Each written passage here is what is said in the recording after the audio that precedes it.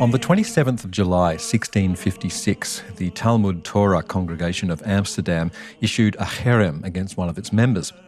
A cherem is an official decree of expulsion or excommunication from a Jewish community, and the community member being punished in this way was the 23-year-old philosopher Baruch Spinoza. We don't know exactly what his crimes had been. The record mentions abominable heresies, wicked ways and monstrous deeds, but it doesn't go into specifics.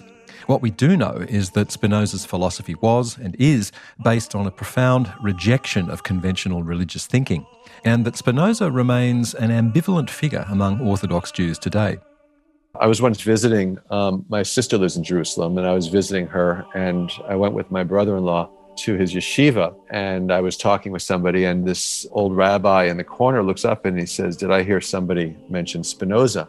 And I explained, "Yes, I'm studying Spinoza." And he looks at me and he just shakes his head and goes right back to his book. He's obviously disappointed. That's Stephen Nadler. He's a professor in the Department of Philosophy at the University of Wisconsin-Madison, and he's the author of a brand new book on Spinoza. It's titled Think Least of Death, Spinoza on How to Live and How to Die. I'm David Rutledge. Stephen Nadler joins me this week in the Philosopher's Zone. Welcome to the program. And Stephen, welcome to you. Thanks for having me. I'd like to, in this conversation, I'm interested in Spinoza's Judaism, among many other things, and his relationship to that heritage. So by way of getting there, let's start with God, because Spinoza is often seen as the first philosopher of the rational Enlightenment, and as such, he's been celebrated by atheists ever since. And yet, Spinoza still finds some use for the notion of God. In the Ethics, he writes that whatever is in God. He also writes about the necessity of the divine nature. In what ways does Spinoza espouse a kind of atheism, and in what ways doesn't he do that? Well, there's a great deal of debate on that. I, for one, prefer the atheistic reading, but I think I'm in a minority. Many people who study Spinoza regard him as more of a pantheist. One thing he's not is that he does not believe there's a transcendent providential deity, the God of the Abrahamic religions. Whether or not he's a pantheist or an atheist depends really on what you think the proper attitude to take towards God or nature is. And this phrase, God or nature, that's Spinoza's phrase. So he's clearly identifying God with nature. But we know that Spinoza's God doesn't have any psychological characteristics. This is not a God who has beliefs or expectations or hopes. It's not a God who exercises judgment. And Spinoza's God also doesn't have any moral characteristics. God is not just and wise and good. God just is nature, and whatever is nature or part of nature. And so rather than divinizing nature and turning nature into an object of worship, I think what he's doing is taking God and reducing it to nature. All there is what there is, and that is nature and everything that belongs to nature and is governed by nature's laws. So no personal God. God is nature, and nature is all there is. So this is where he picks up on a certain notion of Descartes, right, who he admired very much. Descartes' notion of everything being res extensa, modifications of the same substance. Is Spinoza a sort of a thoroughgoing Cartesian in that respect? Well, I would say he actually departs quite significantly from Descartes when it comes to God, because Descartes' God is a transcendent God. And in the Meditations, Descartes uses the benevolence and the infinite nature and the omnipotence of God to justify his own rational faculties. So maybe Descartes' God is not a personal agent. It's not a God that you would turn to for comfort. But Descartes' God is very much a God who you can rely on in terms of moral character. And so Descartes' God is distinct from nature. So in that respect, Spinoza departs from Descartes. He also criticizes Descartes' God explicitly. He thinks that Descartes' notion of God as a infinitely perfect being who creates all truths through the sheer act of will. This is just an absurd notion. Spinoza's God doesn't have a will. It doesn't make choices. So on the matter of God, I think here Descartes and Spinoza part company. On the other hand, Descartes' philosophy was certainly influential on Spinoza, and a lot of the categories and concepts of Spinoza's philosophy come out of Descartes, this notion of clear and distinct perception, his view of the power of reason to understand nature, although I think Spinoza goes further than Descartes in that respect. The search for truth guided by our rational faculties and not by fealty to any kind of authorities, the church or Aristotle. So in one sense, the project is very Cartesian, a search for truth through the guidance of reason. But Spinoza goes places that Descartes wouldn't dare to tread. He has a wonderful articulation of the psychology of religious belief. And reading about that, it made me think of a YouTube video I've seen where a Christian pastor is holding up a banana, and he calls the banana the atheist's nightmare because the banana supposedly displays qualities that prove the existence of a divine designer. So he says that, the banana is perfectly shaped to be held in the human hand, and it's got a nice skin, keeps it clean until we decide to eat it. It has a sort of a ring pull at the end, which makes it convenient for us to open. And all of this is held up as evidence that God just has to have made this thing for us. It's so perfectly fashioned to our needs and desires. What does Spinoza say about that kind of thinking? I think he's really interesting on this. He would probably say that proves that God is a monkey who designed the perfect fruit for monkey hands. Yeah. The argument from design, certainly for Spinoza, doesn't testify to the existence of a transcendent wise being. What it does prove is that nature is law-governed and that there are principles of nature which we can discover through reason and that we can understand. So nature is not some kind of random, unpredictable force. But it's a thoroughly different thing to say that therefore nature exhibits design. What you could say, I suppose, on Spinoza's behalf is that nature exhibits design in the same way in which a Darwinian would say nature exhibits design. That is, the laws of nature have led to a state of affairs where things turn out to be well adapted to their circumstances. But that doesn't mean that they were there by virtue of some intelligent designer. And he has no time for this idea that everything has a reason. Absolutely not. No, that's just superstition. That's imposing human purposiveness onto nature, and that is a grave mistake for him. I think he does think that human beings act for purposes, but to believe that nature or God acts for purposes and designs things and has goals in mind.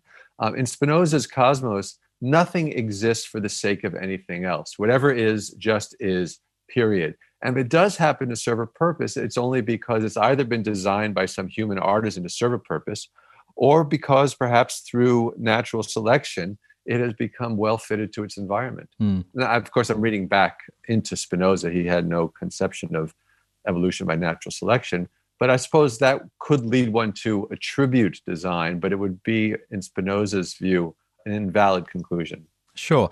So no miracles, no teleology, no purpose in nature, but also no moral ground, no good and evil for Spinoza. Is that right? There's no good and evil if by good and evil you mean things in and of themselves are good and evil without relationship to anything else. So cyanide, it's not that cyanide is evil, it's just that it's bad for human beings. And in fact, when translating Spinoza, he does use terms that often get translated as good, bonus, and bad, malus. But rather than using the terms good and evil, I prefer good and bad, because evil has a sort of theological connotation. Nothing is good and bad in and of itself, taken without relationship to anything else. However, things really are good and some things really are bad, but only in relation to certain other things. So bananas, by themselves, bananas are neither good nor bad, but they are good for human beings. They're a good source of potassium. They help us, and carbohydrates and so on. Cyanide, taken by itself, is neither good nor bad, but it is bad relative to human beings. And so goodness and badness are defined by how well they contribute to or detract from the flourishing and well-being of individuals. So it's not as if he's doing away with ethics. There's a strong foundation for ethical behavior and for evil behavior. On RN, this is The Philosopher's Zone with me, David Rutledge, and this week a program about that monstrous heretic Baruch Spinoza, the Jewish philosopher who might have been cast out from his own religious community in 17th century Amsterdam, but his work has since been embraced as one of the intellectual pillars of secular modernity and of contemporary Judaism. Spinoza's quite a puzzle, and I'm talking about him this week with Stephen Nadler.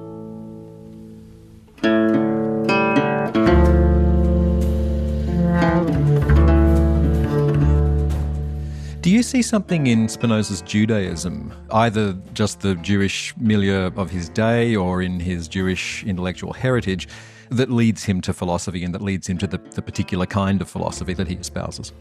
It's a good question. I think, when we ask what led Spinoza to be Spinoza, I think in some ways the culprit, what made Spinoza Spinoza, was the city of Amsterdam. Just this flourishing philosophical, intellectual, and literary culture where things could get published and circulate that wouldn't be able to circulate elsewhere, as in Paris or London. But, his exposure to medieval Jewish philosophy, I think, had a very significant influence on him. He was exposed to it perhaps after he'd become a merchant. He left his schooling relatively early after his father died. He never made it to the upper classes of Talmud in the Amsterdam Portuguese Jewish community.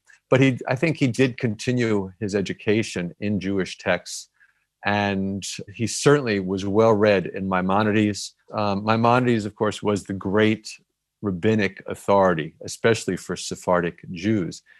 But he was also, in some ways, a very heterodox philosopher. There are two Maimonides. There's the Maimonides who codified Jewish law, who was interested in laying out the basic principles of Judaism and rabbinic doctrines for people who didn't want to have to go through all those debates in the Talmud.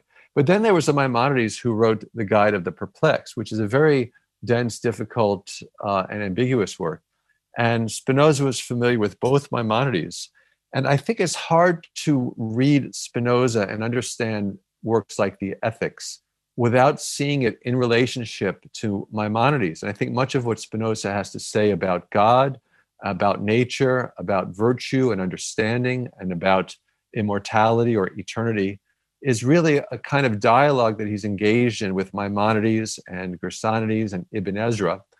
And it'd be really hard to understand, for example, part 5 of the Ethics, which is very opaque, without seeing it as a kind of logical or rational culmination of the medieval Jewish rationalism we find in Maimonides. Right. Yeah. So I'm interested in this because I'm reminded of the book of Job in the Hebrew Bible and the speech that God delivers to Job at the end of the story. So just for anyone who maybe doesn't know the story, Job is an innocent man who's been subjected to terrible suffering, and he demands that God explain himself. And God says, "There's no explanation, buddy. This is just me being me. God's going to do what God's going to do." But he uses all these examples. God uses all these examples from the natural world in order to illustrate his power. Where were you when I created the oceans, and so on.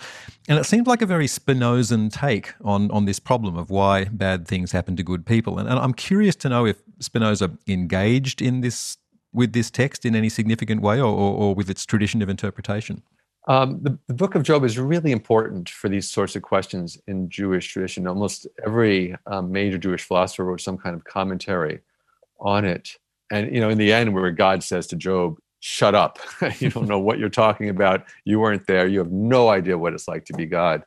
If I might, I think it's, in fact, just the opposite of what Spinoza is saying in some sense. A theodicy where you try to defend God's justice and show not just that bad things happen to good people and good things to bad people, but that there's a reason why. This is what Job's friends try to do in the story. They try to justify God's ways. And in the end, God says, "No, you can't justify my ways because I'm incomprehensible.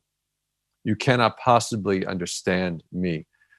For Spinoza, the whole project of theodicy is foolish, but for a different reason. It's not because God is incomprehensible and you can't possibly understand the justice of God's ways, but because it makes certain assumptions about God that are simply unjustifiable, that God brings these punishments through God's will. I mean, if we take the ending of Job seriously, God's will either is or is not guided by some principles of justice. But either way, that can't be Spinoza's conception of God. Spinoza's God doesn't act through the will, whether it's a rational will or a completely arbitrary will.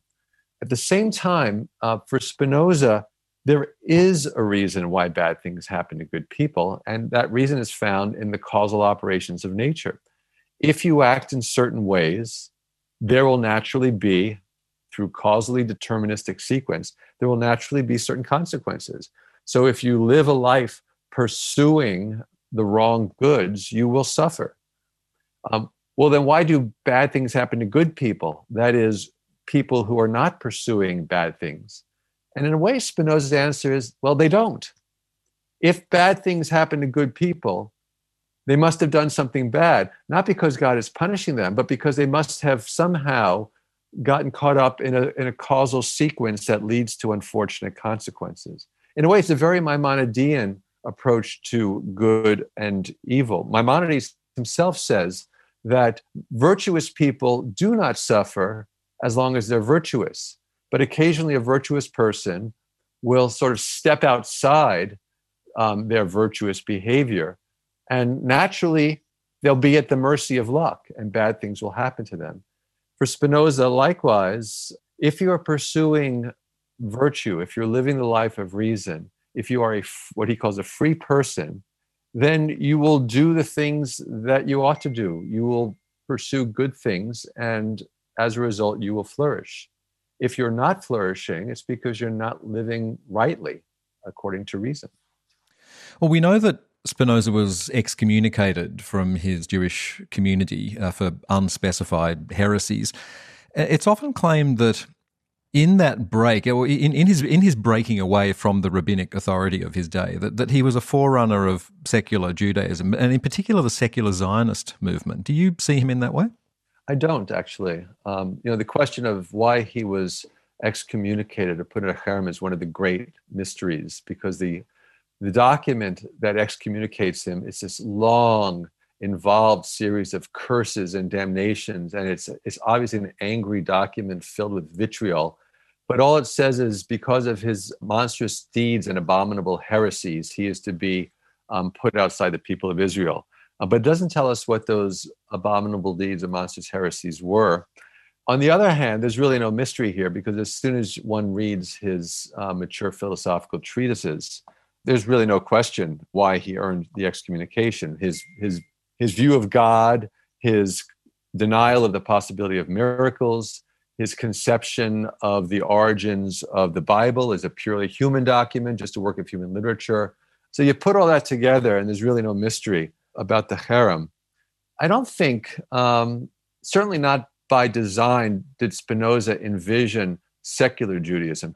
I would say he certainly doesn't see himself as a secular Jew. He sees himself as a secular person. That is, somebody for whom religious identity really plays no role in their conception of self.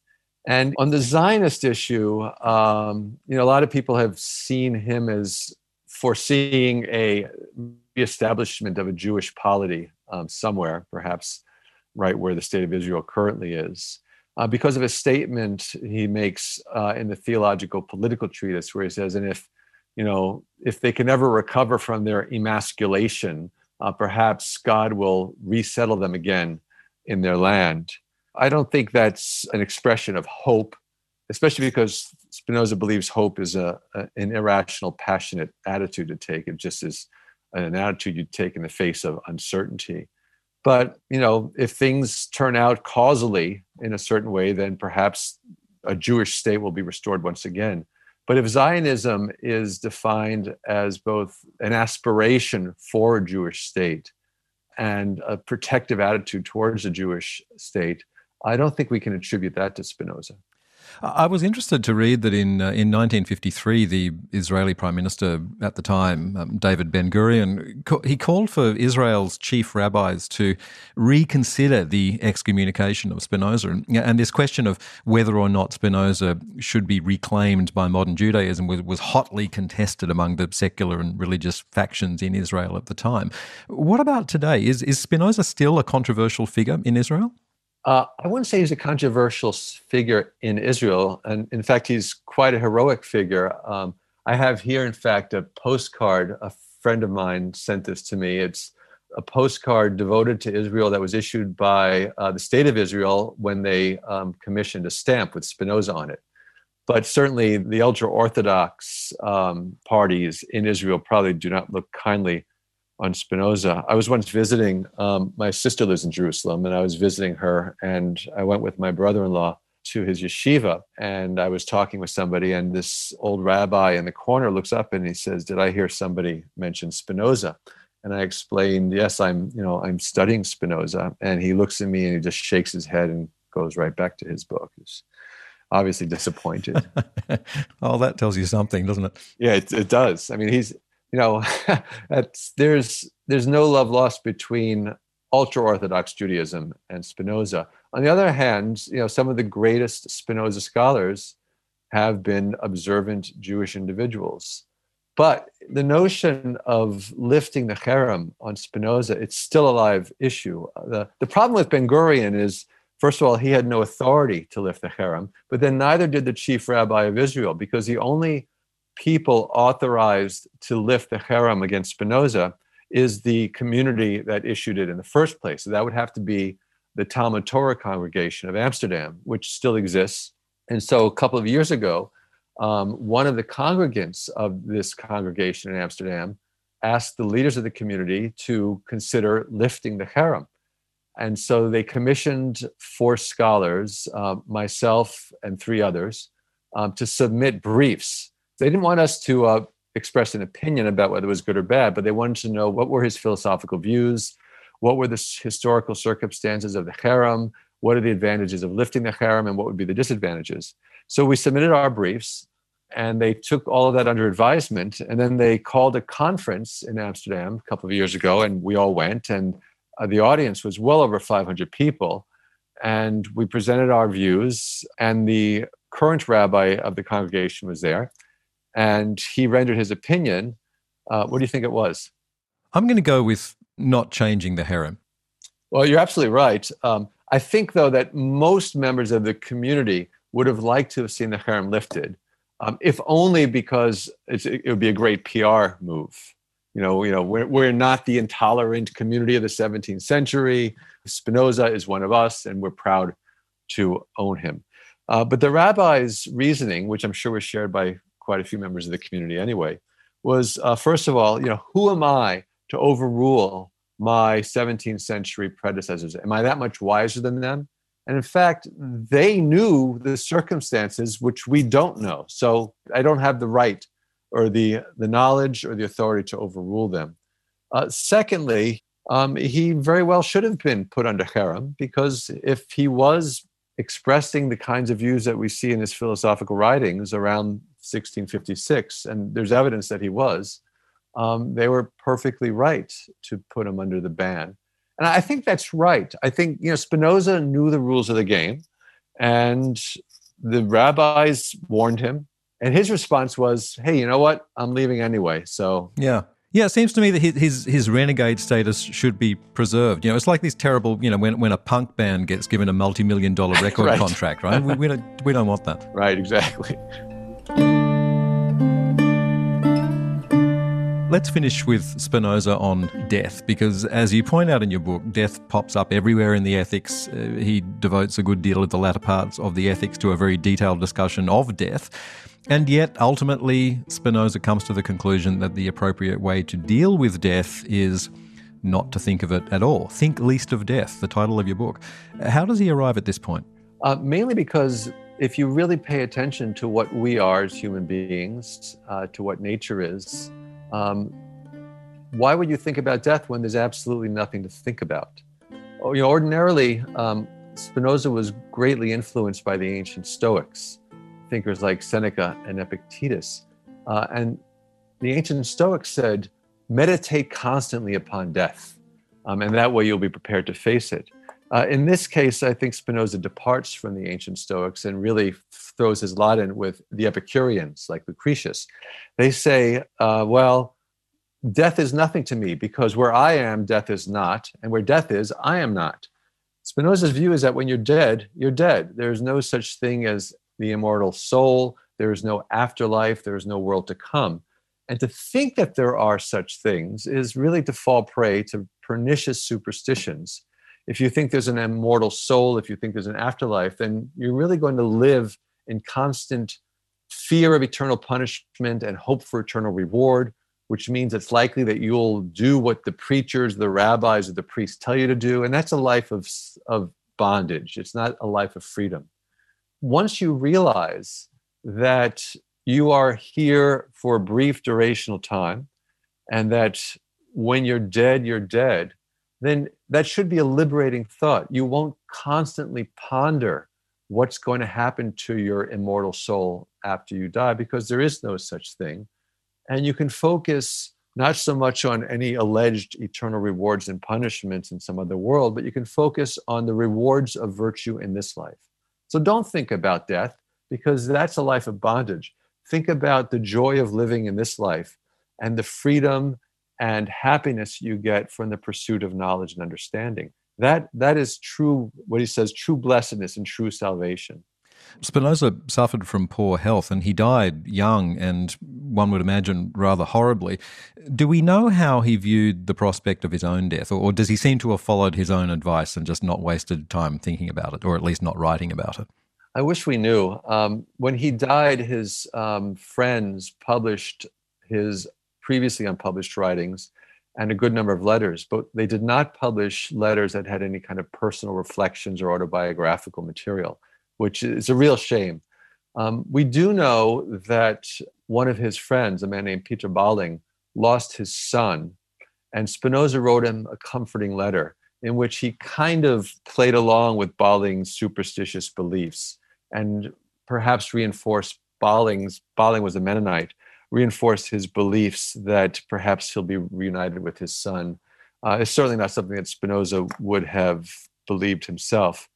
I like to think that he regarded his own imminent death with the same kind of stoic, rational attitude that he displays with respect to things like honesty and courage and fortitude.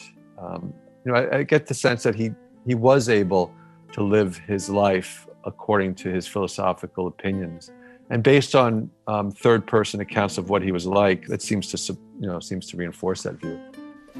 Stephen Nadler, professor in the Department of Philosophy at the University of Wisconsin-Madison, and he's the author of Think Least of Death, Spinoza on How to Live and How to Die. Publication details on the website, that's The Philosopher's Zone, and you can find us via the RN website or the ABC Listen app. And look, I'll just mention before we go, if you're interested in further explorations of that fascinating zone where the religious meets the secular, have a listen to RN's Soul Search. It's a program that looks into questions of belief and meaning and how these things play out in our lives and our communities. Might not have all the answers, but the questions are always worth exploring. The most recent episode I heard was looking at the residual influence of Christianity in the secular West in things like the Me Too movement and Black Lives Matter. It's really interesting to see how what many of us think of as a religious history can still be found within contemporary secular phenomena where you'd least expect to find it. So that's Soul Search, Mondays at 6 p.m. or any old time via the ABC Listen app. And I'm David Rutledge. You can find me on Twitter at David P. Zone. Thanks for your company this week. Bye for now.